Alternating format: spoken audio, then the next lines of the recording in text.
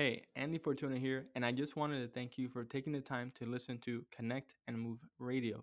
If you are a licensed practitioner, such as a massage therapist, athletic trainer, acupuncturist, physical therapist, etc., who wants to use manual therapy and therapeutic exercise in their practice and become the go to practitioner for health and performance, then I highly recommend looking into the Holistic Movement Based Practitioner course I have created.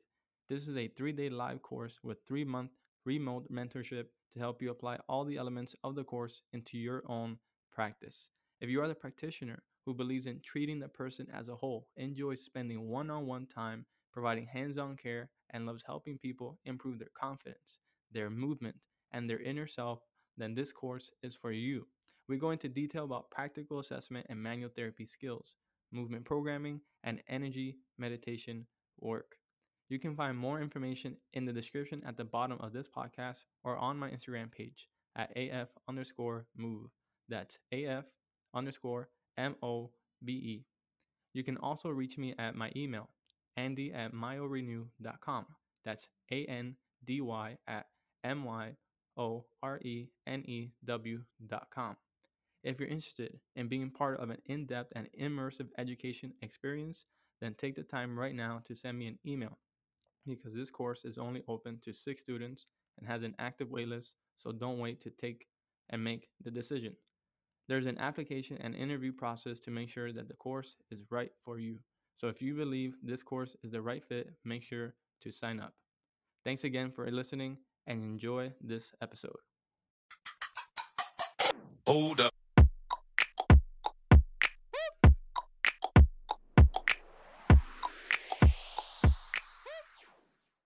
Welcome to another episode of Connect and Move Radio. I'm your host, Andy Fortuna, and today we're going to be going into more in-depth version of the mind-body approach, the female perspective of health and fitness. Today's guest, Jen Esquer, a doctor in physical therapy, a top 40 physical therapy influencer, and one of the top 50 most influential healthcare professionals. She has been featured many times, including in Self Magazine, Men's Fitness, and Muscle and Fitness. Some of you may know her by Doc Jen Fit on IG. She is the founder and owner of Mobility Method LLC, sits on the medical advisory board for Women's Health Strong Fitness magazine, and has an impressive online presence with more than 500,000 followers where she helps people shape and reshape how they use their body. As an expert in physical therapy, she speaks all over the country, on the topic of health and longevity, attracting customers from stay-at-home moms to Hollywood actors and Olympic athletes.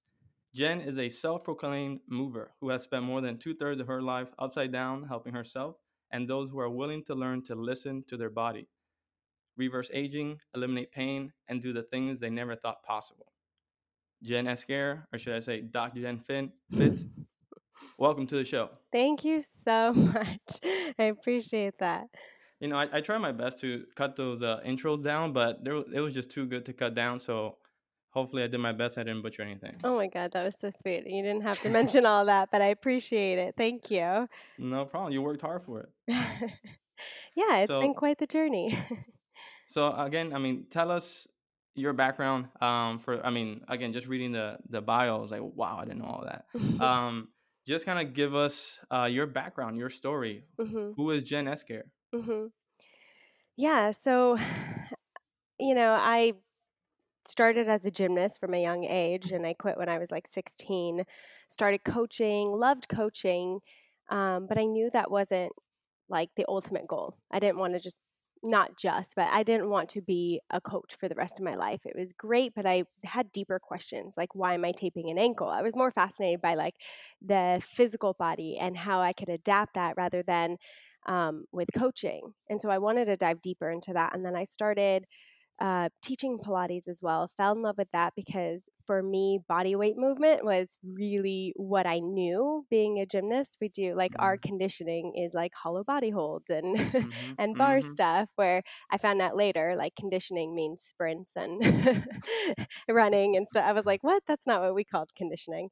Right. Um, so Pilates just really came naturally for me. But at the same time, when I would teach, again, the same questions started to come up for me. Well, like, why am I modifying movement around injury? And how could I really be helping this person more than just modifying around it? And so it really led me down to the path of I knew I loved studying the human body. I knew I loved learning about it, but I didn't want to go down the doctor route of MD. So I Mm-hmm. decided to go more into PT. Okay. And through that journey, that's where social media just blew up, accidentally getting involved with the calisthenic community and kind of moving into fitness and wellness and in that kind of space. And then once and it's funny because you were asking me how to say my last name before, and I had my Instagram handle at the time because it was set up for family and friends in the beginning, Mm-hmm. and it was Jen_ES_care. Got it. Yeah, because that's how you say my name. Right. But later on, once I graduated, I wanted people to know, I do more than just handstands. And besides just watching my body move, I can actually educate you and you can learn from me. And so that's when I decided to change my handle to DocGenFit. Mm-hmm. And I did transfer more into the educational aspect. For me, I was super hesitant. I was a new grad.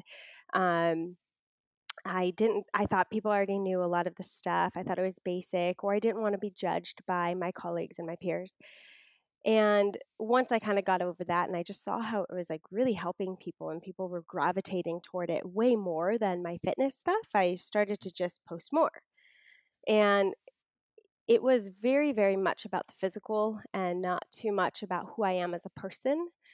And I was kind of in a place of being afraid to really show that. I was afraid of judgment. I was afraid of people really just judging me for me. I grew up Mm-hmm. very shy, grew up very hardworking within my body, but kind of saw it as an external. And it wasn't until really even in PT school, I got a taste of appreciating how people moved beyond their limitations and didn't let disease or diagnoses hold them back, like from Mm-hmm. cerebral palsy or amputations. And really working with that kind of population was really amazing to me. And it wasn't until I started to connect more to me and kind of break out of my shyness that I started to show more of who I am through social media, share my personal story, open up to people about my own insecurities, my own struggles, and really start to connect this mind body connection. And for me, it's been completely that's how I treat people in person, like when someone comes to me now, and luckily I'm not working within a clinic, so I'm not rushed to see a client every 15-20 minutes. I get Right. to spend as much time as I want with them now, which is beautiful because I think the most important part is being able to hear someone's story, like their full story of what's happening within their life, because I do believe that pain is so interconnected to our environment, not just our physical bodies. Mm-hmm. And so that's where I really started to dive in even more within myself and within my clients. And it's hard to still relay that message on social media. People are still attracted very much to the physical aspect. Mm-hmm. But I do my best, especially within captions, to bring in the message of this whole person, the whole body, and not not a fear of pain. I mean, you mentioned first of all, that's quite a journey. That's first of all. Second of all, you mentioned something very important that I think something I started noticing as well on social media, and a lot of people notice, right? But it's the flashy physical, right? Hmm. Like people, when it comes to either how much you lift or what you can do, right? That's usually what catches more people's or catches the attention of people more. But then when you start to talk about more the human side of things, like emotional, self-reflection, some people kind of turn away because that takes that to be able to talk about that also takes strength to be Hmm. able to even create awareness around that, not only hearing it from somebody else, but creating a conversation within yourself about that takes a lot of strength because for you to be able to even go down that route, you have to be aware that you're not perfect. And for Hmm. a lot of people, including myself, right, you have this defense mechanism not only against other people but against yourself, right? Mhm. So I think you mentioned a really important part, which is the physical. But then you started saying, you know what, like I got into like social media was a lot of, you know, handstands and calisthenics. But what, and I see that a lot now. Like I think you do a really good job of really tying the message of the human side, right, of the emotional side, not just a physical. Physical is cool and is awesome to work on, but a lot of times what the one we lack is that mental side. Mhm. Um, so what I want to go into right now is what was one of the approaches, one as a practitioner and someone as an educator trying to teach more the mental side and the mind body approach, would be my first question. And the second one, or however you want to choose to answer, is how did you go about you yourself making that transition? And again, I say transition, but it's really more of a relationship. It's more of a practice, because Mhm. even as a practitioner, even though as much as you want to preach, you need to practice. And sometimes one leads the other. Sometimes you may be practicing more than you preach. Sometimes you may be preaching more than you practice, because we're all human at the end of the day. So let's go into that a little bit more, as far as how you started to incorporate more of that mental and that mind body approach, with patients, clients, and even through education. Yeah. You know, for me, I think it was just this continued journey of, okay, why and how, even leaving physical therapy school. I mean, I think it's unfortunate that I know myself and a lot of other PTs, we kind of leave with this like, okay, I have this tool set of how to diagnose a specific injury and how to, how to treat, relatively speaking, that injury, but how do I actually help a person? Mm-hmm. And truly walk them through the journey. And unfortunately, I think what you're taught most of the time in PT school is how to look at a specific area. And most of that is because we do have to learn so much of the anatomy, physiology, differential diagnosis, and all these things within that specific area, Mm-hmm. and then be able to pass boards. But at the same time, we have to step back and look at, hey, this is a whole person that I'm treating here. This isn't, and the whole person is connected everywhere through our environment, through from my big toe up to my head. I am all interconnected. And so, why are we taught so much just to look at one body part? And typically, that's how treatment goes. Like, oh, your back hurts. Let me rub on your back, put some e-stim on your back, put some ultrasound on your back. Like, do some exercises for your back. Like it gets very specific and localized when we're not moving from one Mm-hmm. body part. Like even just walking, if someone thinks of walking, you step from one foot to another. Now we're doing single leg balance. We're using our ankles, our toes. We have rotation through our legs. We have knee bends, straightening. We have rotation through our back. We have which automatically your head will go in a different direction. So if we think about it, we have a whole body interaction any place that we do in life, which makes it quote unquote functional. But Mm-hmm. yet we go to someone and we think only fix a specific part of me. And it just doesn't make sense. And so for me, it was this continued journey of looking to other people who were doing things maybe a little bit differently, whether it was chiropractors or um, anyone really. I didn't care who I would learn from. I just wanted to learn. I wanted to learn what they were doing, what they're incorporating, how they were looking at the body as a whole. And I did learn from a lot of different practitioners, and that could even be someone who taught yoga, a personal trainer, a chiropractor, an acupuncturist. Like it, I don't care really who I learn from because at the end of the day, I'm trying to help a human. Mm-hmm. And I can relate whatever I learned within school and pack on these new layers and these new dimensions of of what it really takes to look at a person as a whole and connect that. And for me, I started to learn a lot about breath work and just the ability to manipulate our autonomic nervous system, which in turn can then gives us the responsibility of getting out of stress, of reducing inflammation, of getting out of spasm, out of tightness, improving mobility, just on our ability to breathe more efficiently and at certain times throughout the day, especially when we're in a heightened state of stress. So, and then starting to observe and listen to people's stories like, oh, okay, you're saying at certain times there's no pain at all. But then when you're in other times, there is pain. And maybe sometimes you're sitting, maybe sometimes you're not. You're not really sure why it's coming on and off. Maybe it's the environment you're in rather than the physical act that you're actually doing. And when I Mhm. really started to observe stories from that end, I really started to put the pieces and the connections together. And I started to feel it in my body as well. So, coming back to my own personal journey and really starting to see how this all unfolds and how I can integrate it into my own practice, um, it was when I was still in undergrad when I was teaching Pilates, or was I? I might have been in grad school, and I was teaching Pilates at this one chiropractic office. And it was like a year before they were finally like, "Do you want to come in and get an evaluation finally?" And I was like, "Sure." So I went in and got checked and I got the whole x-ray and everything, and it turns out I had scoliosis and like forward Mm. head, and I was like, that's not my body. Right. Like, this can't be me.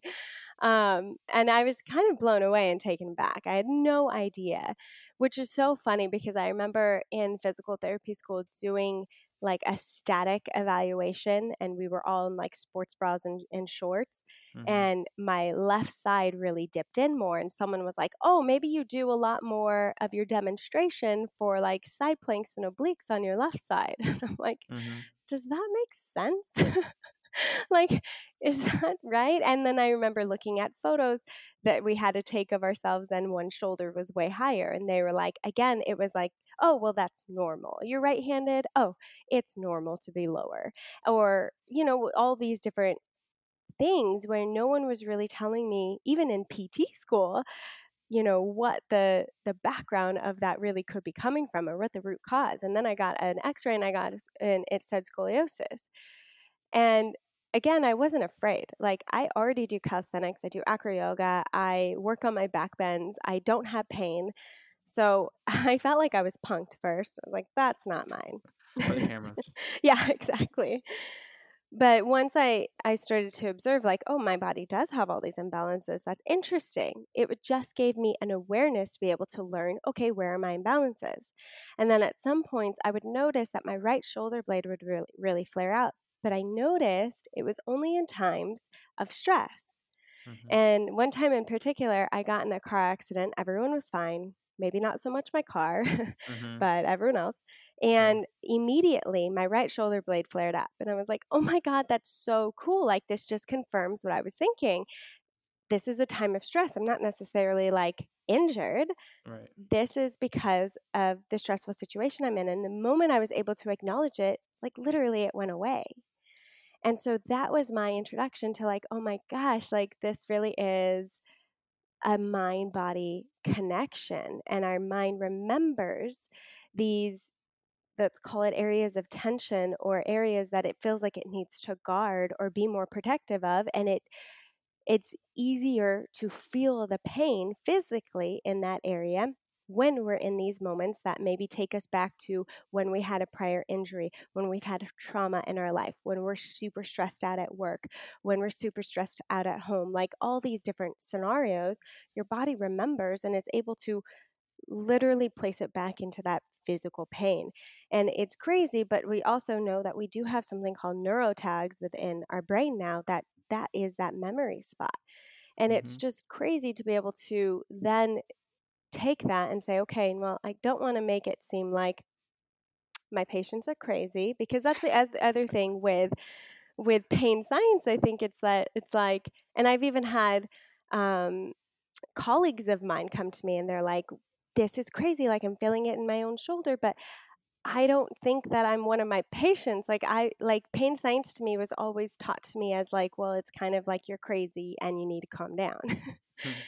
But it's not. And I think we need to get out of that stigma and out of this like only pain science or only biomechanics, and start to mold the two and start to understand how they all work together. It's not one or another. It's one, yes, create more efficiency and load over time within the body properly, sure. Mhm.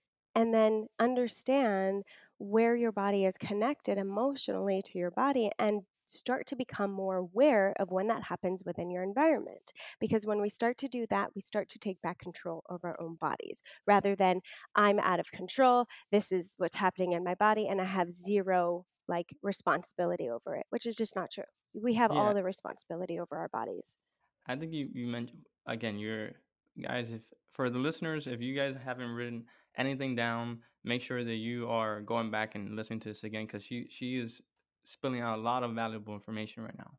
And I'm just gonna go back. I mean, like you mentioned, I've talked to a couple other practitioners as well, and it's not to yes a little bit to the school system is a little jab, but in reality, I went again as practitioners. You go in through a program. They're not going to teach you everything. No. It's almost impossible to do that. Mhm. One, not everybody is in the same wavelength as far as when it comes to learning all this stuff, which is why it takes time. But they're Mhm. really preparing you for a board, right? But Mhm. the same pain points that you had, I went through. Like, okay, I understand because I was as I was going through a master's in athletic training, I was a massage therapist, so I was working already with people in the Mhm. in the realm that I was working my way up to with a master's degree. So you would see things, static assessments, or isolated differential diagnoses, or just like the assessments being so isolated. But again, they're teaching you one way of seeing the body, Mhm. which is neither bad, right, Mhm. or right. It's just another tool, just another perspective. Yeah. um, but it's like you mentioned, as you start to learn, one of the things that the movie Maestro always says is like education doesn't stop once you get a degree or certification. It's the beginning. That's when you start everything. That's when Right. you really open up to the world and you start to. That's when the door opens, and then you can go either really specialty and go into like pediatrics or powerlifting or whatever it is, or you want to go into like Pilates and more of that realm, or be a generalist, whatever it is. But you Mhm. have the opportunity to now pick, right? And to really explore. But it gives you the opportunity. But another thing you mentioned is that the ANS, right, the autonomic nervous system, which is something that they tap into a little bit in school, but you're starting to see a lot of that more, especially when it comes to stress, emotional, and anxiety type of illnesses. It's a big component, right? We're starting to see where breathing, right, where Mhm. exposure therapy and stuff like that are giving you the opportunity to now hone into what your body's feeling in certain moments, right? To have that awareness, which I think is something that's starting to grow as well. Um, and a couple other three more points that I want to mention is you mentioned listening and talking. Even earlier on when you were talking about your story, you were saying one of the things that you love about the way you're practicing is you get the opportunity to actually talk to your patients before you even put any hands on them or whatever. Before you even, you're just having a conversation, whether it's 15, 20 minutes, and you're really learning about the human being. You're learning about the person in front of you, not just the ailment or the pain point that they may be having, whether it's a knee pain or back pain. Um, you get to really understand where they're coming from, why helping or reducing this pain is so important to them, whether it's fitness wise, whether it's health and family, whether it's they're preparing for a wedding, whatever it is. Mhm. But usually, like you mentioned, in a traditional setting, you only have 15 to 20 minutes, if that, to kind of get as much information as you can to be able to go into treatment. But and it's one of the things that I love, to be able to have this, again, this cash based practice, is this one-on-one type of concierge practices. Mhm. Again, you have that time to Yeah. talk, Yeah. to listen, which I think, which I tell even practitioners and interns, and people just looking for more information, is that the most valuable thing is not necessarily the tools you have at Mhm. hand, but what the person tells you.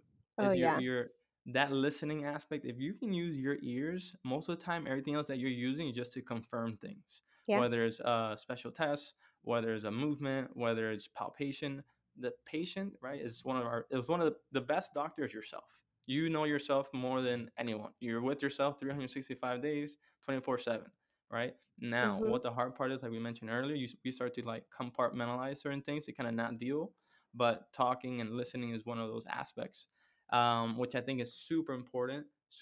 And you mentioned it yourself, I thought was super cool.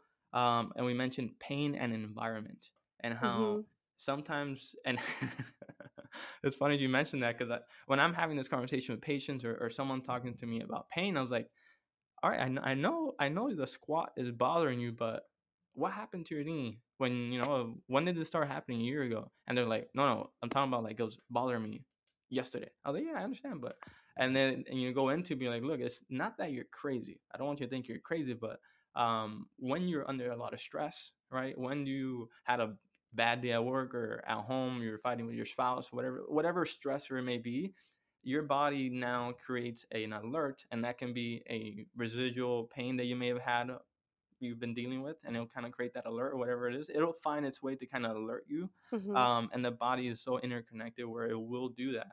Yeah. So it's funny that you mentioned that you don't want people to or to tell someone that they're crazy, which that's not the topic that we're trying to say, but it's No. trying to it's the message of saying, hey, the body's connected, and it doesn't always have to be biomechanical for it to be the cause. And I think now people are starting to be a little more open to that conversation, um, which turns into a long conversation afterwards when they tell you, oh, wow, so that means maybe, it's funny because I had this pain again, 2 years ago, and then it kind of went away. And, I was going through this tough time where whatever it is, you can put X, Y, and Z, and it kind of flared up. I was like, yeah, exactly. Certain things like that have Right. an effect on certain things on, body in itself. Yeah. Um, And I think we really have to be open to that conversation. yeah. Like, you have to be willing to be wrong about why your pain might be being there. Mm-hmm. Google might be wrong. What you were WebMD. taught, yeah, what you were taught to believe might be wrong. And you have to truly be open to the process if you're going to come see a practitioner, Mm-hmm. because so often, right, we want to blame the practitioner. Like, I know I see a lot of people who've been to many different practitioners, and it's not that I'm the magical one who fixed them at all. Mm-hmm. It's that I'm really, now they're in a space where they're so open because they're so frustrated, like nothing worked, Right. that they're now open to what I have to say. Because the reality is, we have to be open and willing to learn the lessons from what other people are saying. And we have to be open to hearing something different. Like, I know you were taught to believe that if you have back pain, go get an adjustment and it'll go away. Mm-hmm. But what if I can tell you that this continues to flare back up or is coming to the surface because of something you're dealing with in your environment? And if we Mm-hmm. just started to change also your biomechanics, and maybe we could look at some of your strength and balances, Mm-hmm. and look at what you're dealing with in your everyday life. What if that was the thing to actually get back to the root cause, so you won't have to come see me in a in a couple weeks, so you Right. wouldn't have to come back, and all, or 3 times a week? I think that's silly unless you're Mm-hmm. post surgery. No one needs to really be doing that. And so it's really like, I urge people to be open to the idea of other possibilities, of other things, and be willing to at least openly try it on and see what works. And the other thing is, I'm usually not even the one who's telling the patient that, like, well, it sounds like you're stressed, or this is happening and this is why your Mm-hmm. pain is happening. It's usually like, for example, I had one client a few weeks ago, and she came in and she said, you know, her her pain was not as bad this day. Mm-hmm. And I usually see clients on Mondays, and she was like, it was not as bad over the weekend. And I was thinking, oh my goodness, I want it to be bad because I want to see Jen when it's super flared up. And we were just talking about that, and I was like, okay, I hear you. Now, what do you think could be different during the week that maybe you didn't feel it as much during the weekend? And she said, well, sitting at work. And I'm like, yeah, that's a possibility, sure. But were you not sitting at all throughout the weekend? Like, were you sitting in cars to transfer your kids? Were you sitting to watch sports? Were you sitting in different areas as well? And she was like, well, yeah. And I was like, okay, great. So maybe that's not one of the main factors. What if there was something else? Like, is there something different? Like, what makes it different Monday through Friday than is different Saturday and Sunday? And she's like, well, being at work and stressed. And I'm like, Mm-hmm. hmm, maybe that's something we get to look at. Like, do you work in a stressful environment? What is that like? What brings on stress? what moments can you remember? Now, can you think of your pain in relation to that? And so I'm just asking questions. And Mhm. my goal is always to get the patient there on their own. Because if Mhm. I'm the one telling them, they're typically not going to be as open to that idea or open to the change. It's like someone can tell you something all day long, but until you feel it yourself and truly understand it, it's hard to actually like put it on your body. So it's like aha moment, getting them Mhm. to have that aha moment. I Mhm. think I think you know guiding them there I think is super important. I think you mentioned a great. And it's true because if you are the one kind of like suggesting certain things, it becomes more like, oh yeah, yeah, you told me that. But if it's Mhm. you are asking certain questions that are leading, like open-ended questions that are leading them to the point where they're like, oh, you know what, this time when I was at whatever, I was sitting and I had to I had a meeting coming up, and all of a sudden I started having this flare up. But after before that, there was no issue. Yeah, I think that's super important. I think that's super important to have them to lead them there, and not only with obviously as an assessment like that, but even through movement and through guidance and Mhm. home exercise programs. I think are super important. Totally. Totally.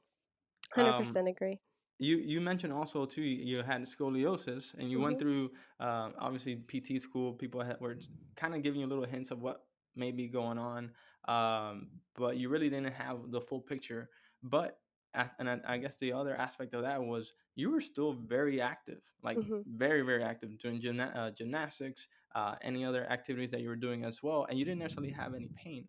I Mhm. think sometimes people, and especially too like MRIs and X-rays, where a lot of times they do more harm than good, because just Mhm. because you may be having a herniated disc or a bulging disc that a lot of people are walking around with, Mhm. you might have had a car accident or certain type of injury or accident or something happened to kind of now amplify that to make it more more of an irritation. I think having that perspective of just because your body might not be perfect doesn't mean it's always going to produce pain. And I Mhm. think sometimes people might have like some type of, again, if it's scoliosis or I don't know, you name postural limitations or anything like that, they're already saying, "Oh, I'm having pain because of this," or "Oh, you have bad posture, which means you're gonna have pain here." There's a lot of people walking around with bad posture and don't complain about pain one bit, and you're like, Mhm. "What the heck?" And then you have someone with great posture and great form talking about pain and talking about how they're having this, and you know, I think Mhm. sometimes having that perspective, and I think talking about that, and then and you mentioned that you're like, yeah, I had scoliosis. I didn't know I had scoliosis until I had an X-ray done. But before that, you were so active and never had any issues. So I think as some of the listeners that are listening right now, I think sometimes jumping the gun on just what you see is not always the right thing. I guess is Oh yeah. you know. Your body is way more resilient and capable than we typically have been taught to Hmm. give it credit for. And Yep. that's one of the beautiful things I saw in PT school as well was, meeting a young man who had cerebral palsy, completely living on his own, full of contractures within his body, lived out of a wheelchair. But watching him pull it, like get himself down, put on shoes and socks, get himself back into his wheelchair, it looks painful because I'm telling you, Hmm. people, contractures, like his muscles don't extend, his joints don't move very well. And yet, no complaining. And when he got too big to pull himself back into his wheelchair, he started swimming with his PT so that he could lose weight. Wow. Another young woman, junior rheumatoid arthritis, could barely open her legs, can only bend her arm to 90 degrees, and yet she's running every day and doing yoga. I mean, we are like our own worst enemy. We put that pressure on ourselves, and sometimes it's not only us, it's the external, right? It is that getting the MRI, going to the doctor and being told, "Oh, you're not going to be able to do this again. Oh, you shouldn't do this anymore. Oh, running, that's terrible for you."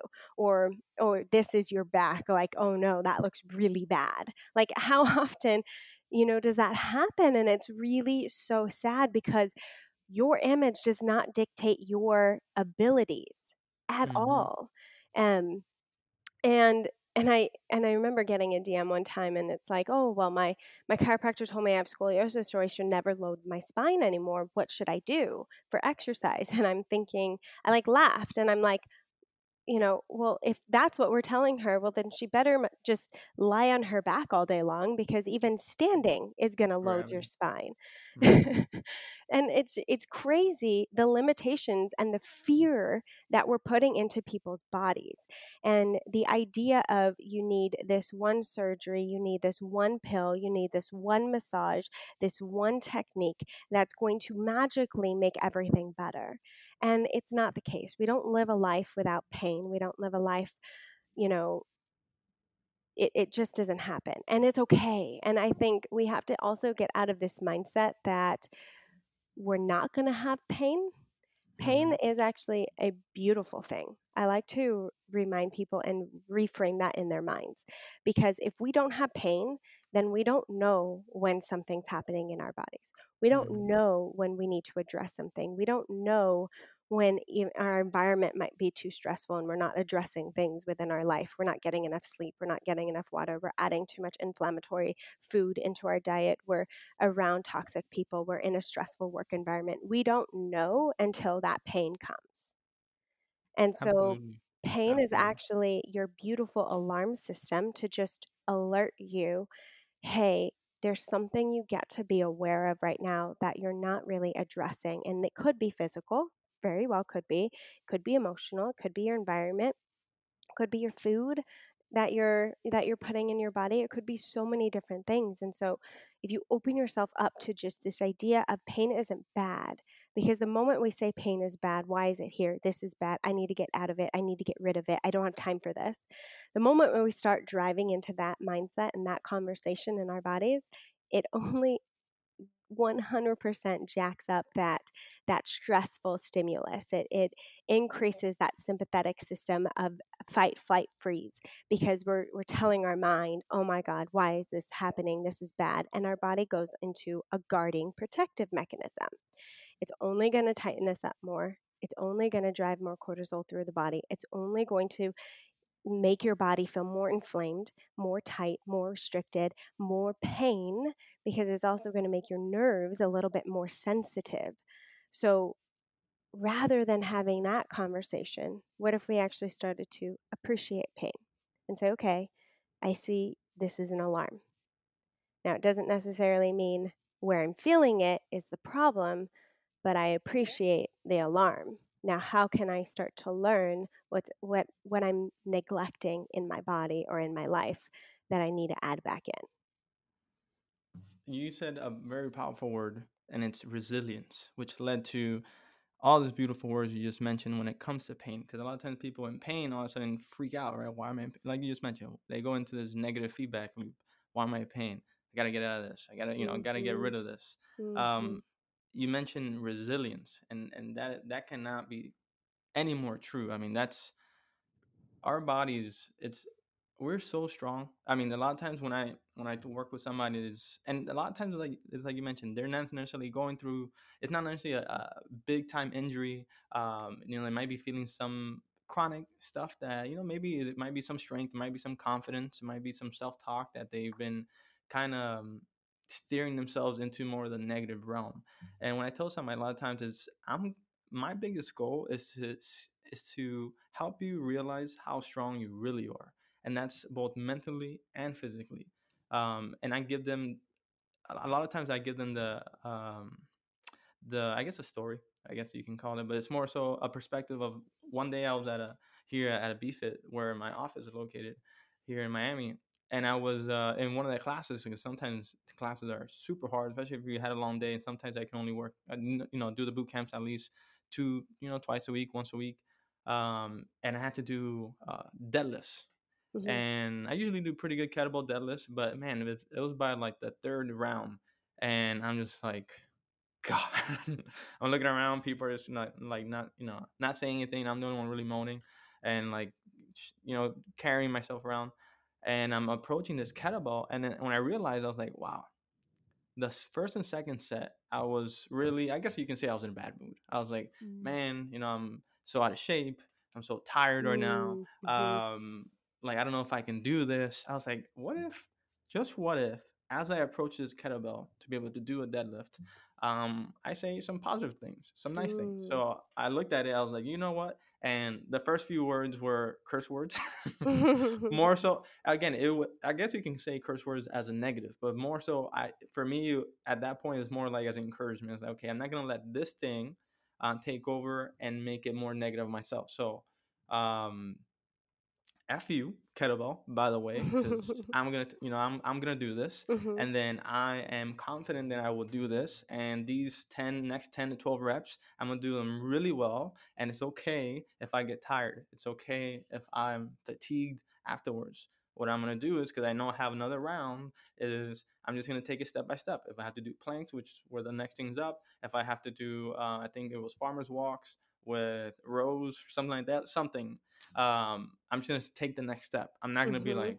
like, because prior to that, it was more like, all right, I got kettlebell. Dang, I gotta do kettlebell. How many I have to do? 10. Damn, I gotta do Mhm. 10. And then you're like, damn, I'm so tired. I got another round. I gotta do planks. Man, last time I only did it 20 seconds. I gotta do 30. And then it's just more of a negative loop. Mhm. It's more of a negative uh, chain of reactions, more like an avalanche. And that could be said as well when it comes to pain and when it comes to stressful situations. And I give this anecdote and I give this story to people because and I think it's important for them to realize that us as practitioners go through these certain things. Um, and I mean, the moral of the story was resilience is like, and how you create confidence within yourself and how self talk can hinder those two things, right? If you are constantly telling yourself, I can't, I won't, how can I? I'm not good enough. You're already setting yourself up for failure. And same thing Totally. as with pain, as we talked about. Why am I in pain? Oh my God, I gotta get out of this. Rather than taking a step back and be like, okay, is there anything in particular that I did that may be causing this? Okay, yeah, I was doing this.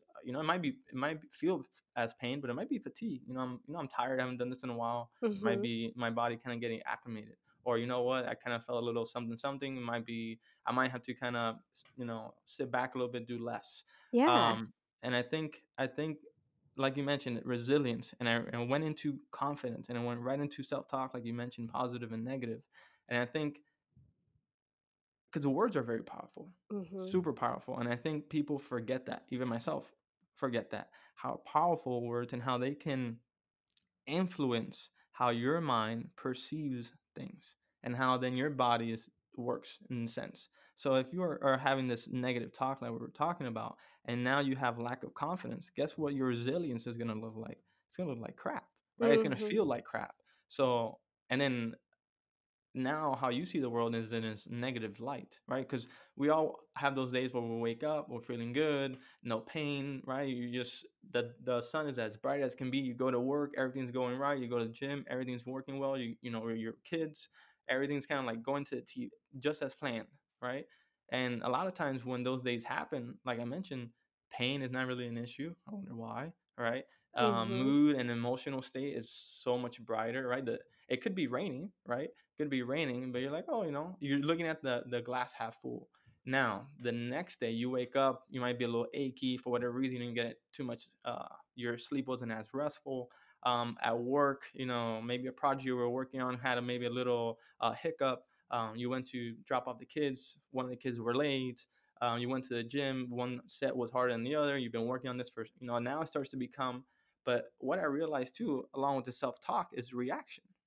How do we react with certain things, right? How No matter if it's negative or positive, how you react to that is going to dictate what your again that self-talk is going to look like, what that confidence is going to look like, what that resilience is going to look like.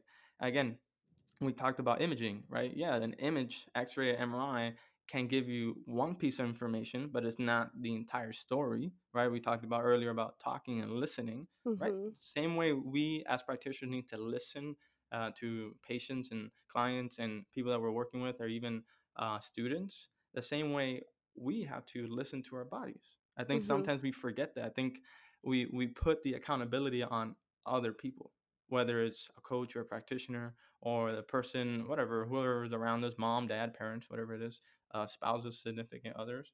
I think big point of that is also accountability. I think how we create accountability on ourselves says a lot. How we deal with certain situations was, again, leads back to pain. And I think you mentioned too, and I think you mentioned pain as a beautiful alarm system. Mm-hmm. And when you said that, I imagine fairy dust everywhere. And I think it's super important because it is an alarm system. It's a guide, right? Because just because you're in pain doesn't mean all of a sudden you have to throw in the white flag and be like, all right, I'm done. No, at certain points, it's actually, like you mentioned, an alarm system. Okay, something going on. Let me take a step back. What happened? And it's also a guide. Pain can be, hey, like you mentioned, I might not be eating the right foods that's causing this inflammation, or you know what, maybe I've been working really hard or working out really hard the last 3 weeks, and my body's telling me, hey, by the way, I'm knocking on the front door. You might be running, running full head, but with low steam. You you're trying to go as 100% all the time, but you're not giving your body the time to recover. So a lot of times it's just kind of stepping back, easing on the gas, on the gas pedal to be able to move forward 10 steps.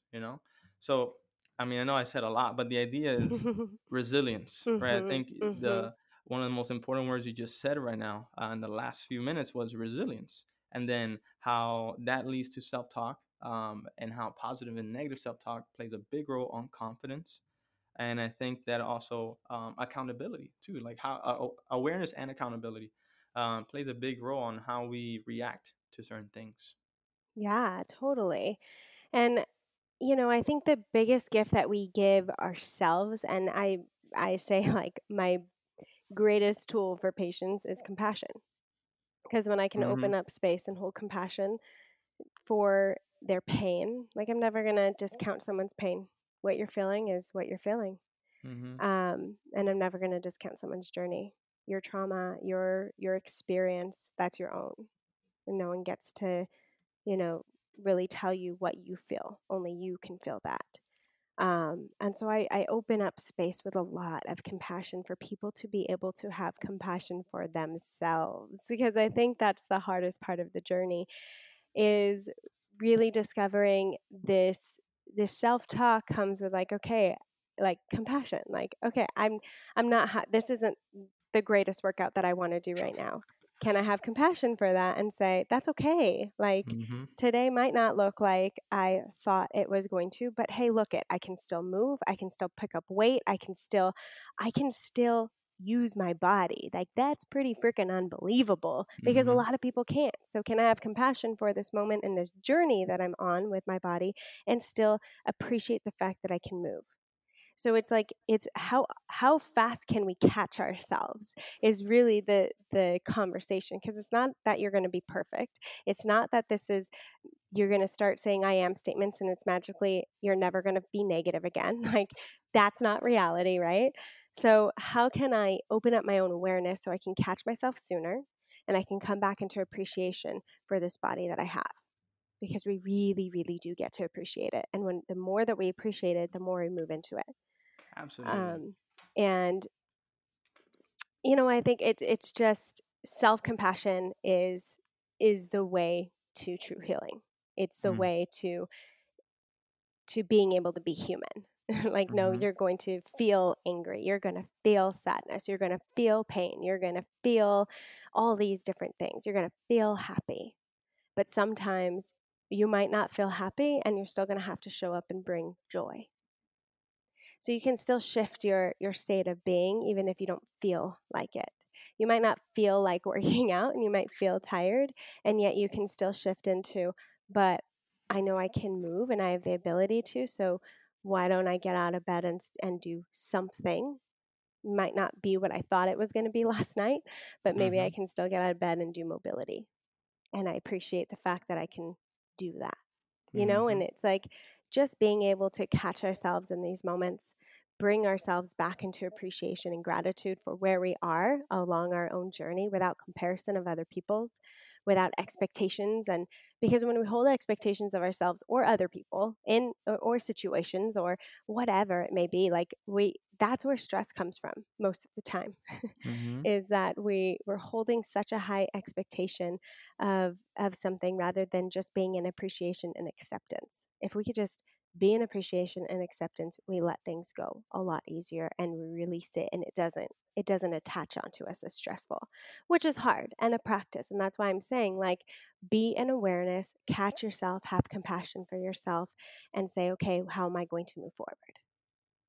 I mean, exactly. I mean, hit it right on the head, right? It's controlling your reaction to have compassion.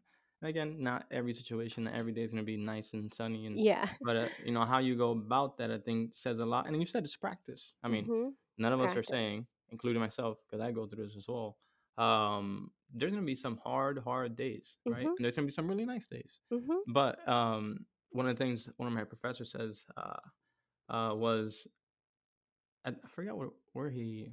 I don't know if it was like the Zen or Buddha mindset. I forgot what it was, but it doesn't matter what happens. You try to keep an even keel. You have a great day, awesome. You're in the neutral line. You have Mm-hmm. a very sad day, okay. You're in the neutral line, right? Not trying to overwhelm yourself with too much, right? Joy or happiness, right? Because then it's hard for you to kind of go the other way. But trying to keep yourself in the balance of between and trying to enjoy each part, right? Because just as good as to have happiness, sadness also teaches you, right, or grief or whatever it is, teaches you how to respect those good things you have in life, Mm-hmm. so I think um I'm a big believer that everything's meant to be, right? Everything that Mm-hmm. happens, it happens for a reason, whether Mm-hmm. it's sadness or happiness. I think every moment can be a teaching moment, and Mm-hmm. it's a great component and a great opportunity to learn compassion and practice. Totally. Practice. I mean, practice just doesn't come with physical. It comes with the mental and the emotional side and everything else in between. I Mm-hmm. think um, I also wanted to talk about, again, you talk a lot about this in your platform on IG, and through your platforms that you have available, is this, and we mentioned this appearance, this comparison, which I've talked about on other episodes, kind of like how I went through anxiety and depression, kind of comparing myself with other people on social media and business, and what I haven't had the opportunity to talk about or have somebody talk about is the female perspective, right? The Mm. When it comes to how, as a female, right, you're portrayed to have this, you have to have this perfect appearance on social media, right? Your hair can be this way or whatever it is, whatever it may be. I think going into that realm, because we started talking about like the appearance and comparison, what are some of the things that I guess you as an influencer had to kind of go through, and we mentioned a little bit earlier on in the intro, and things that you see, I guess, that people reach out to you for help. Yeah, I mean, I think we all get to appreciate that even men, we all Yeah, have our absolutely. own little insecurities and things that somewhere along the road we determined looks better or looks worse or whatever judgment we've Hmm. made based on our own perceptions. Um, and so I myself have dealt with a lot of insecurities. And as my social media, excuse me, as my social media grew, I made sure, okay, I'm not going to really show my face. I'm going to just look at what my body can do. Don't look at who I am. Don't look at my face. Don't look at my body too much. Like, I was so afraid of being judged, Hmm. truly. Um, and I remember dating someone who was also growing quite a following at the time. And someone on his page had said, well, I get she has a good body, but you could do so much better. Jeez. And it was like the one comment that I needed to confirm my story of, see, I'm not pretty enough. See, I'm not, Hmm. like, I shouldn't be showing my face. And it was just, it's so silly. And this is the thing, like, we have the ability to make up any story in our head and confirm any story, and we can always find evidence for either one. I can find tons of evidence for people who said amazing things about me and were super nice. But what I was looking for was evidence to prove why I'm not good enough, because that's where I was and that's where I was living in. And it wasn't until I really got into realizing my own negative self talk and realizing that by me talking negative to myself, I was giving permission for other people to do it to themselves, and realizing that I was passing on negativity just by doing it within me. And that is so not who I want to show up being. That's so not what I want my friends, my family, my nieces to see. So, how can I shift it in me so that I can start to have that ripple effect for other people? And so it really was a practice of like, okay, let me write down 2 to 3 things I love about myself every day for 30 days. Like, Hmm. and it goes from like, talking about your personality. And then all of a sudden you're like, okay, crap, I don't have any more personality traits I can write down. So I guess I have to start saying what I love about my physical. And it's such a good practice. And I got into the habit of asking for support, just like you said, accountability, Hmm. getting my friends and family to like be more aware of my conversation. If I said something negative, can you please catch me and make me reverse it? If you say anything negative, I'm going to catch you and make you reverse it. And it was having that accountability and support that allowed me to move along my journey and ultimately release a lot of that, which was so beautiful. And the more that I moved into it, the more that I gained confidence. And then I went through emotional intelligence program and really was like, why am I sitting back? Why am I like putting on the label of myself as an observer, the shy one? Like I wait for Hmm. someone to come to me. Why am I doing that? That's so silly. Like I'm putting more judgment on myself than anyone else is putting on me. And it's so silly. So why don't I just be me, talk, speak, like be able to use my voice, show up for who I am fully, and let go of these stupid, silly things that are holding me back. And the more that and it's practice, it's doing it once and saying, okay, Hmm. that wasn't too bad. Look, I'm still alive. I'm still here. Okay, let me do it again and do it again and do it again. And the more I have, now I can post photos of my body and my face and and own it, like, this is me. Even if you have anything to say about it, that's okay.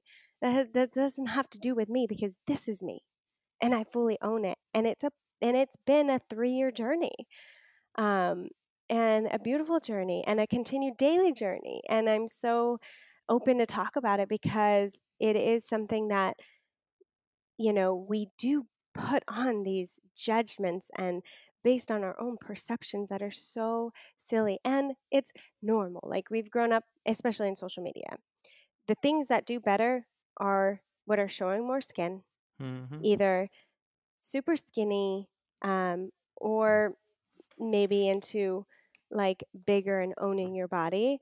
But Hmm. like honestly, like in the in between, you don't see as much. And the realness, you don't see as much cellulite. You see more fake boobs. You see more fat grafting, meaning the fat being placed into the butt Hmm. and that looking a certain size now. You see a lot of airbrushing, you see a lot of face tuning, you see a lot of and we've grown up with models that get airbrushed and all these other things. So of course we have judgment. Also the things that do better on social media, like and women will own this, and I know friends that have, as soon as I got they say, as soon as I got hair extensions, I started getting more likes. As soon as I got fake eyelashes, I started getting more likes. So know that we're not necessarily going to break it. Like it is still a very physically driven social media outlet, especially with Instagram. If you don't want it to be, go on Twitter, Hmm. go somewhere else. A lot of haters I know hide behind YouTube. So that's almost the worst place if you're afraid of judgment and all that. Um, but no matter what, social media is a very physically driven outlet, but you don't have to allow it to be for yourself. You get to dictate who you follow. You get to dictate who's in your sphere as to what you're seeing on a daily basis, what you're putting out on a daily basis, how you're talking to yourself in the mirror on a daily basis. You have the control and the responsibility to take it on. So, although we can say, well, it sucks because this is how we've grown up, this is what we've been exposed to, this is the reality of social media, sure. But you have the ability to control what you control and what you see. I So, think, that's yeah, it. you first of all, if any of you listening right now have had or at some point um had these type of thoughts, or deal with these certain things, which I know there are, because I myself, whether male or female, whatever it is, doesn't matter, because we Mm-hmm. both go through it. Mm-hmm. I'm just having Jen talk about more the female, but again, that can go through any perspective. Insecurities are a big deal. right? And Yeah. we talked about stress, right? Stress, insecurity is also part of that negative Mhm. talk that we mentioned. Um, and I think Jen, you made an awesome, um, I guess I don't know what you call that, but you talked about story and evidence, right? Like we have this story in our head, what we think people think of us, right? Without having uh I guess you can say evidence without anybody telling us, right? We start to create the story, whether through what we see through our feeds, what we see through other people, what we've experienced as a child or as we grew up. We start to build this story. Okay, people see me as this, I'm this, and that, which may not be true. And then you get this one little tap, right? Little confirmation, whether it was like a comment or someone said something, or maybe someone just looked at you like, yeah, you see, I knew it. They told me I was fat the entire time. I knew it. People think I'm whatever. Um, but and I think you mentioned a super important part is like we create the story Mhm. a lot of the times, right? We are the ones creating the story, and then we're looking for those same evidence to be like, oh, just if you tell yourself you're this, you're that, you're this, you're that. Guess what you're looking for somebody to. You're not looking for somebody to tell you the opposite. You're looking to confirm that, which Mhm. then creates again that negative loop that we were talking about, negative Mhm. self-talk. Can you tell us a little bit more about the 30-day challenge? I think that's super interesting and super. I mean, I'm sure that must have been super hard as well because 30 days of telling yourself after who knows how long you were telling yourself bad and negative things and this and that, like 30 days of disciplining yourself to say, nope, three things, nope, Mhm. three things, three things. So, like, tell us a little more about those 30 days. It was just such a interesting introspective way to be looking at my body in a different way. So, even if it was like in the past, it would be, I hate that I look bloated. Mm-hmm. Like, how can I say, Yeah, no, it's true. Trust me. you know, I love my stomach and the way that it's able to adapt and tell me when I'm not getting the proper foods in my body. How can I switch that narrative so it becomes something of appreciation and love? And I say all the time too, like I've had girlfriends who change up their diet, go super strict, like do all these things, and they're like, I'm not losing any weight, and they get really frustrated. And then they have like the one little chocolate or like they have ice cream once and they're like, It's oh all my gone. God, I All the can't hard believe work. it. Yeah, Yeah. exactly. And it's like that stress that you put on your body from eating that one little bad thing is probably going to be the thing that's holding on to you and causing you Mm-hmm. to gain weight even more than just eating that thing and just Mm-hmm. enjoying it and allowing, again, compassion for like, okay, like that's where I was at right then. And so for me it was like this continual practice and like especially getting ready in the mirror every day because that's where I would roll a lot of the negative self-talk as I'm getting ready, as I'm Mm. sitting there doing my makeup or doing my hair or trying on clothes or whatever it may be. That's where a lot of that negative talk would come. And so it was being able to look and appreciate in a different way and catch myself. And even like looking at a photo. What is the first thing we usually look at when we take a photo with someone? We hone in on ourselves. Mm-hmm. What do I look like? Is that my good angle? Do I look okay? Would I want you to post that? We look directly at ourselves. What if the first thing that we looked at was the scenery, the person we were with, the appreciation for being able to be here in that moment? So what if the first thing we looked at was appreciation rather than just honing in on our own self-image? Mm-hmm. And just again, awareness. And maybe you say, maybe it starts with, gosh, like I'm so blessed that you're my friend. Like this is so awesome we get to do this. Could we take another photo though? you know, you can still like maybe request another photo, but rather than like, oh my God, I look so awful. Oh my God, look at my legs. Or like something like that, like rather than an attack on yourself, an appreciation of the person you're with, and then a joyful attitude to like, let's take another. Mm-hmm. Mm-hmm. And I it's mean, just this continual practice. Again, it's an awareness, it's a practice, and how fast can you catch yourself? it's I'm sure it wasn't easy, and I think for the No. people listening, they're like, "Oh yeah, but it's easy for you to say because Mm-mm. no, I Mm-mm. mean, I it's very easy to be negative for whatever Mhm. reason. I don't know the science behind it, but all I know is it's very easy to be negative and to create bad habits. Mhm. Very hard to be positive and very hard to create new habits. But once, like Jen's mentioning, is the discipline, the practice, the compassion, the appreciation for the journey, first of all, and second of all for yourself as well. I guess first for yourself, second for the journey. Um, gives you the little feel, right? Because there's gonna be days where you say two bad things before you say three good things. But as it starts to become easier, as it becomes more of a practice, as it becomes more of a lifestyle, um, then again your narrative changes, right? The way you speak about yourself, the way now that aura, that energy, right, that you present to people becomes less of this victim, I guess, and more so of this confident person who really loves themselves, who really appreciates themselves, and who also appreciates the opportunity that they get to do whatever, whether it's to be in this conversation, to be in a certain place at a certain time, to be able to have an opportunity. um, it goes a long way. I think, like you mentioned, changing the narrative, appreciation, the story, and the evidence. Changing your story is, or changing the story that you created. Mhm. Changing the character. I Mhm. think is a super important and a great tool, right? Because Yeah. we're constantly, again, we mentioned about the social media and how um, it's not necessarily going to change, right? I mean, Mhm.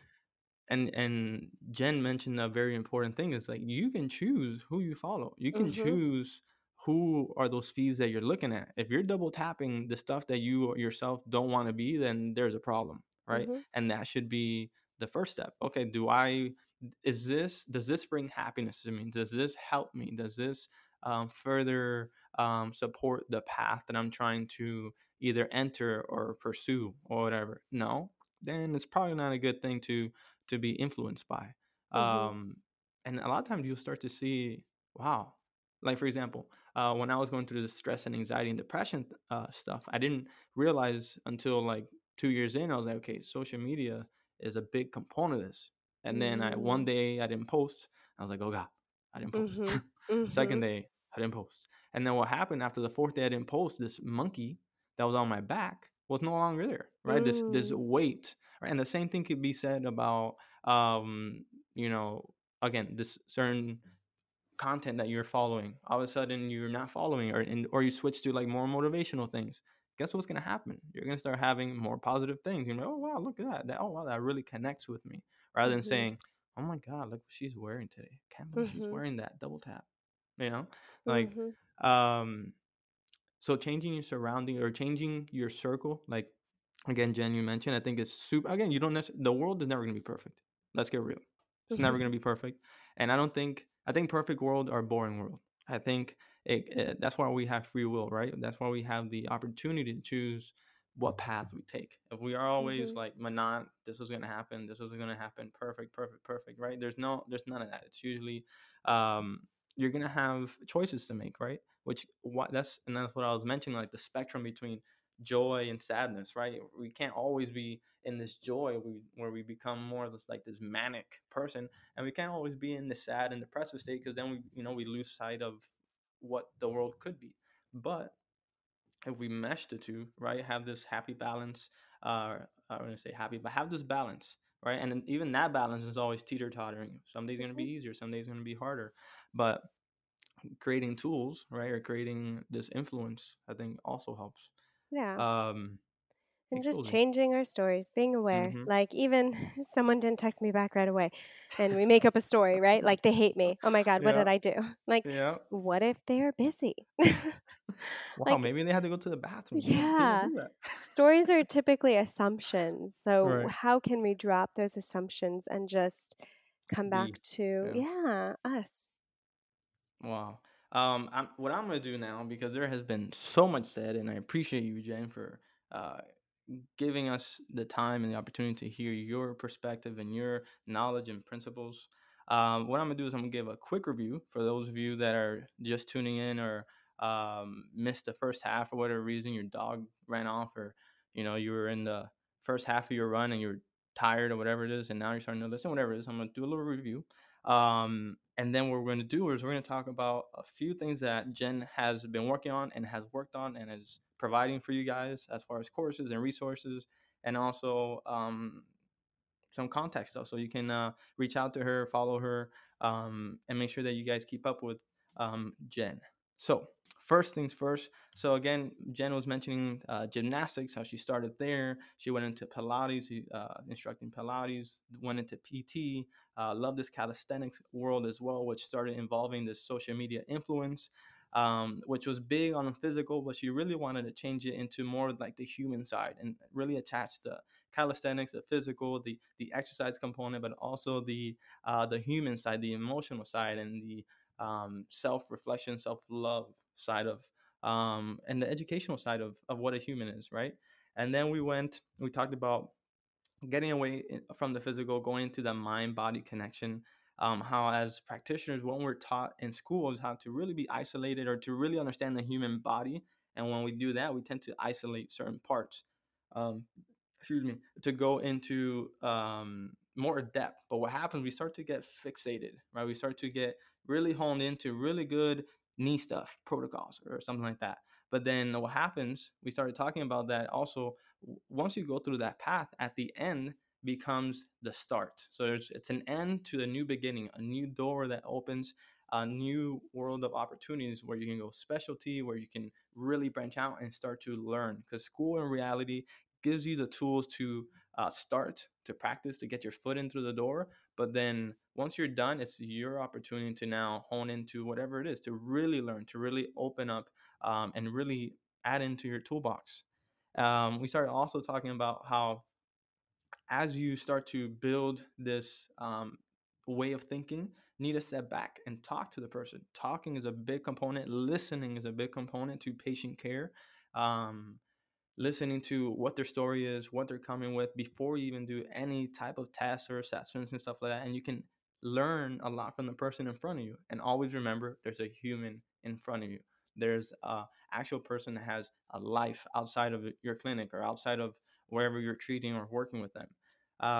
We started talking about stress and how the ANS, or the autonomic nervous system, plays a big role, and how breath, meditation, and all that plays a big role, and how pain doesn't always have to be biomechanically induced, can be environmental, could be stressed, right? And how structural abnormalities, Jen mentioned she found out that she had scoliosis, but she also was a very active individual, calisthenics, gymnastics, and didn't necessarily have any issues. So a lot of times, whether you have this MRI or X-ray that says you have a herniated disc or whatever it may be, it doesn't define you, right? It's just one piece of information that can help and sometimes not help. But do not grab onto that, right? Just use it as what it is, as just as a piece of information.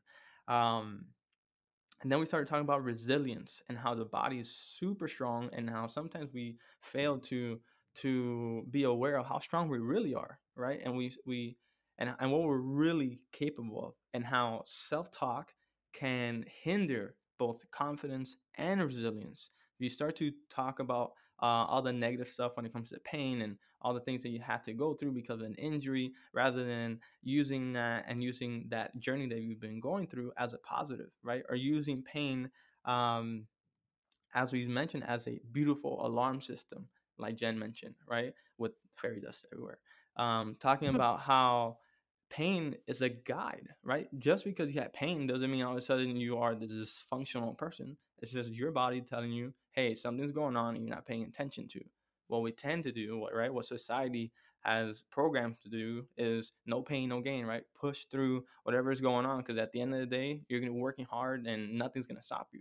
Yes, in a sense, you want to work hard towards goals and physical attributes and qualities and character and whatever it is, but also listening. Listening not only goes from the practitioner to the patient, but also from the patient to the patient, or should I say to yourself. Listening to what your body's telling you, right? You are your best doctor. You are your best therapist. So understanding through guidance, right? You may be working with a practitioner and they're teaching you all about movement, how to understand more of your body, and how you can maybe help yourself with certain resources and techniques. and using that as a guiding principle. But understand that you are super resilient, you are super strong, and you are very capable, right? Pain or whatever it is doesn't necessarily have to hinder you, right? It's just an alert, it's just a guide. Use it as such. And then controlling your reaction, like we mentioned, using compassion, right? Just because you may be in pain or in a negative situation doesn't mean you have to fight it with fire, fight it with negativity.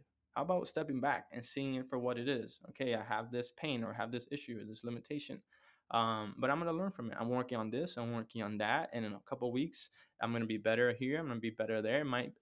It might not go as fast as I wanted it to, but I'm going to make small progress, right?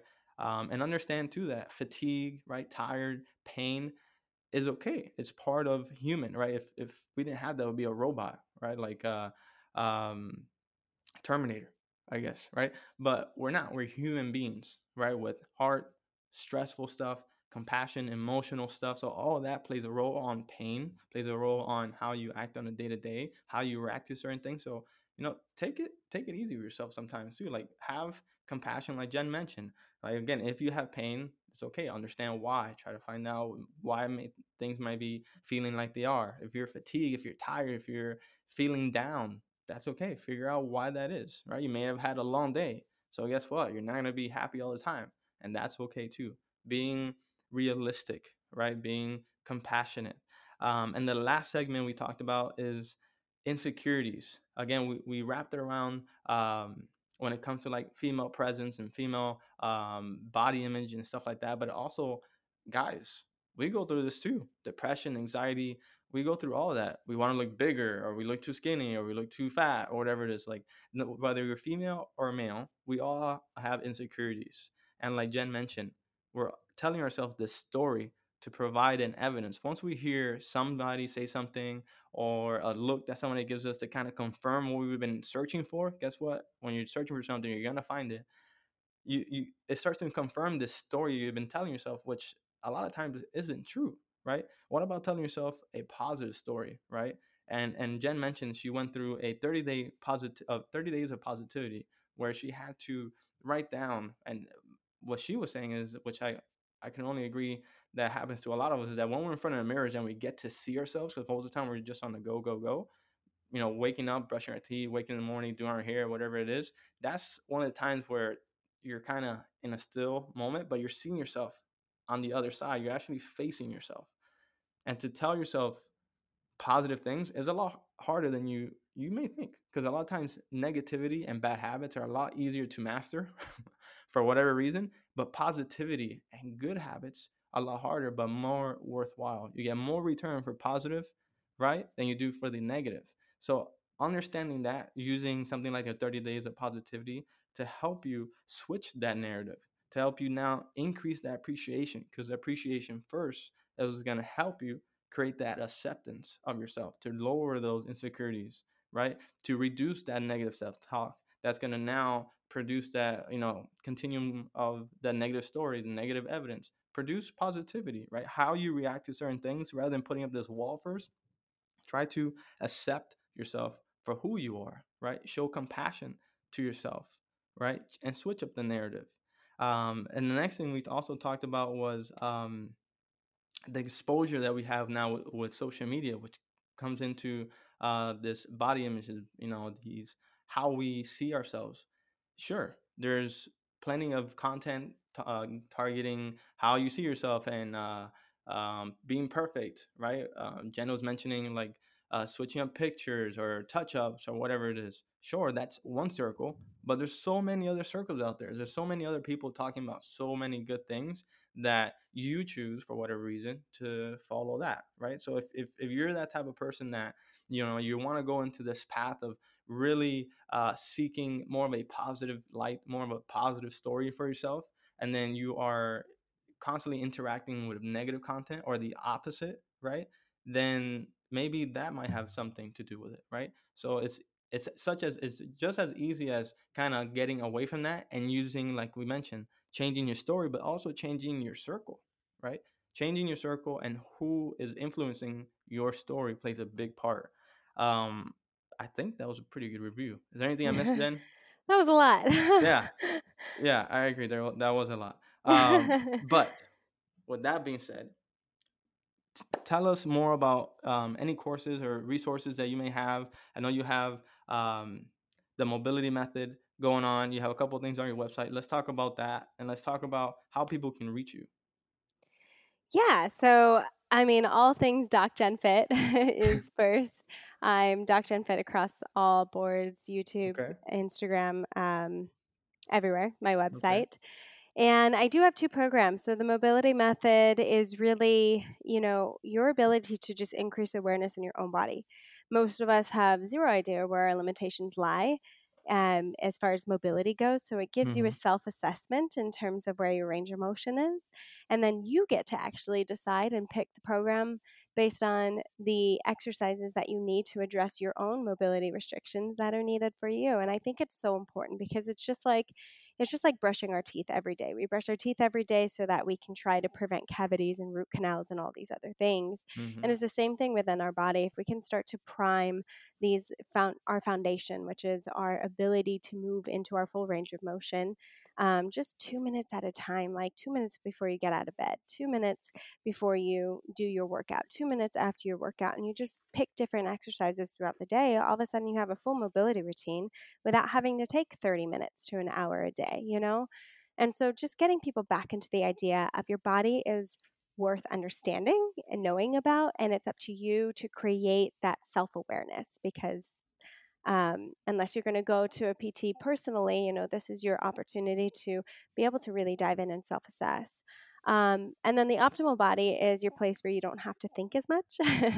So I give you functional hit workouts that can literally be done anywhere. Most of them I do in my home, and most of them with zero weight. So ways that you can be able to just learn about your body in a different way. Again, I use a lot of single leg stability, rotational type stuff, things that you wouldn't traditionally do in a gym, so that you can just start to increase your awareness of your strength and your body control. And then there's also core stability workouts. So this goes into what is the core? How do I functionally and progressively build up the core, which is not just your six pack? So Mm-hmm. getting people back into the idea of what the true core is. And then there's also mobility flows for every part of the body, so you don't have to think about it. And I'm also adding in mindset tools. So it's just a whole comprehensive uh, body program that I'm very passionate about. Really, again, my goal that I feel like I bring people is back into awareness and education. And that's Mm-hmm. 100% what my programs are. Okay, so just a recap again, you guys can find Jen anywhere by searching Doc Jen Fit. That's IG on her website. Anywhere you'll find her. Two programs that she mentioned: Mobility Method, which is a more customizable type of feature, and then Optimal Body. If you're looking for something more like easygoing and you don't necessarily have to create anything, or you just kind of follow something, looks like optimal body is what you need to do. Workouts anywhere she was saying more functional stuff as far as no weights or anything like that, which is great. Core mobility flow, she takes care of it all you gotta do is follow. um, that's awesome. Again, a lot of times in this busy world, in this busy society, we tend to have a hard time creating time to do certain things, right? It's people like yourself, Jen, that are creating these resources for to make it a little easier on people. um, with that being said, what I want to do now is at the end of each episode, I want to not only thank you, Jen, but I really want to appreciate you for spending the time out of your day to not only talk about your story, talk about your experiences, your knowledge, and some of the things that you may have come across that some people may not think that that some people may be going through, and they think that they're the only ones. I think having someone on the other end of this mic to share their story plays a big role on creating that conversation with ourselves. And not only that, but it's also another guiding resource, somebody that they can reach out to. So I really appreciate your time and you jump in on this podcast with us. The other thing is I want to thank the listeners. Thank I want to thank them wherever they are, running at home, taking care of their children, in the library listening to this while they study, at work, I don't know, wherever you are. I want to thank you for taking the time to not only listen to us, but give us the time to share this experience, to share this knowledge, um, and valuable information that we think and we're very passionate about, to be able to give this type of time to you guys and this type of information. So thank you for giving us the time and taking the time to listen to us. And then the last thing is thank you to our clients and to our patients, to the people that we get to work with on a daily basis, whether online, in person, through educational courses and resources. We want to thank you for allowing us, or should I say, for cherishing our value, because yeah, we can love what we do, but if there's no one to share it with, then it kind of sucks. So I really want to thank you for humbly allowing us to help you and whatever it is, whether it's pain, movement, limitation, education, whether it's to become a better practitioner, better coach, whatever it is. I want to thank you for giving us the time to do what we love and to do what we do best. Because again, you can love what we do, but if you have nobody to share it with, then again, it's not the same thing. So thank you to our clients and thank you to our patients. Thank you to our listeners. And then, like I mentioned, thank you, Jen, for jumping on this podcast with us. Yeah, thank you. With that being said, this is Connect and Move Radio. I'm your host, Andy Fortuna, signing out. Hey there, Andy Fortuna here, and I hope you enjoyed that episode. It would mean the world to me if you took the time right now to leave a review for this podcast. I love the opportunity to connect and share information with you, and would love the opportunity to do the same with passionate people just like you. So please take the time to leave a 5-star review and help bring value to more people. See you on the next episode. Hold up.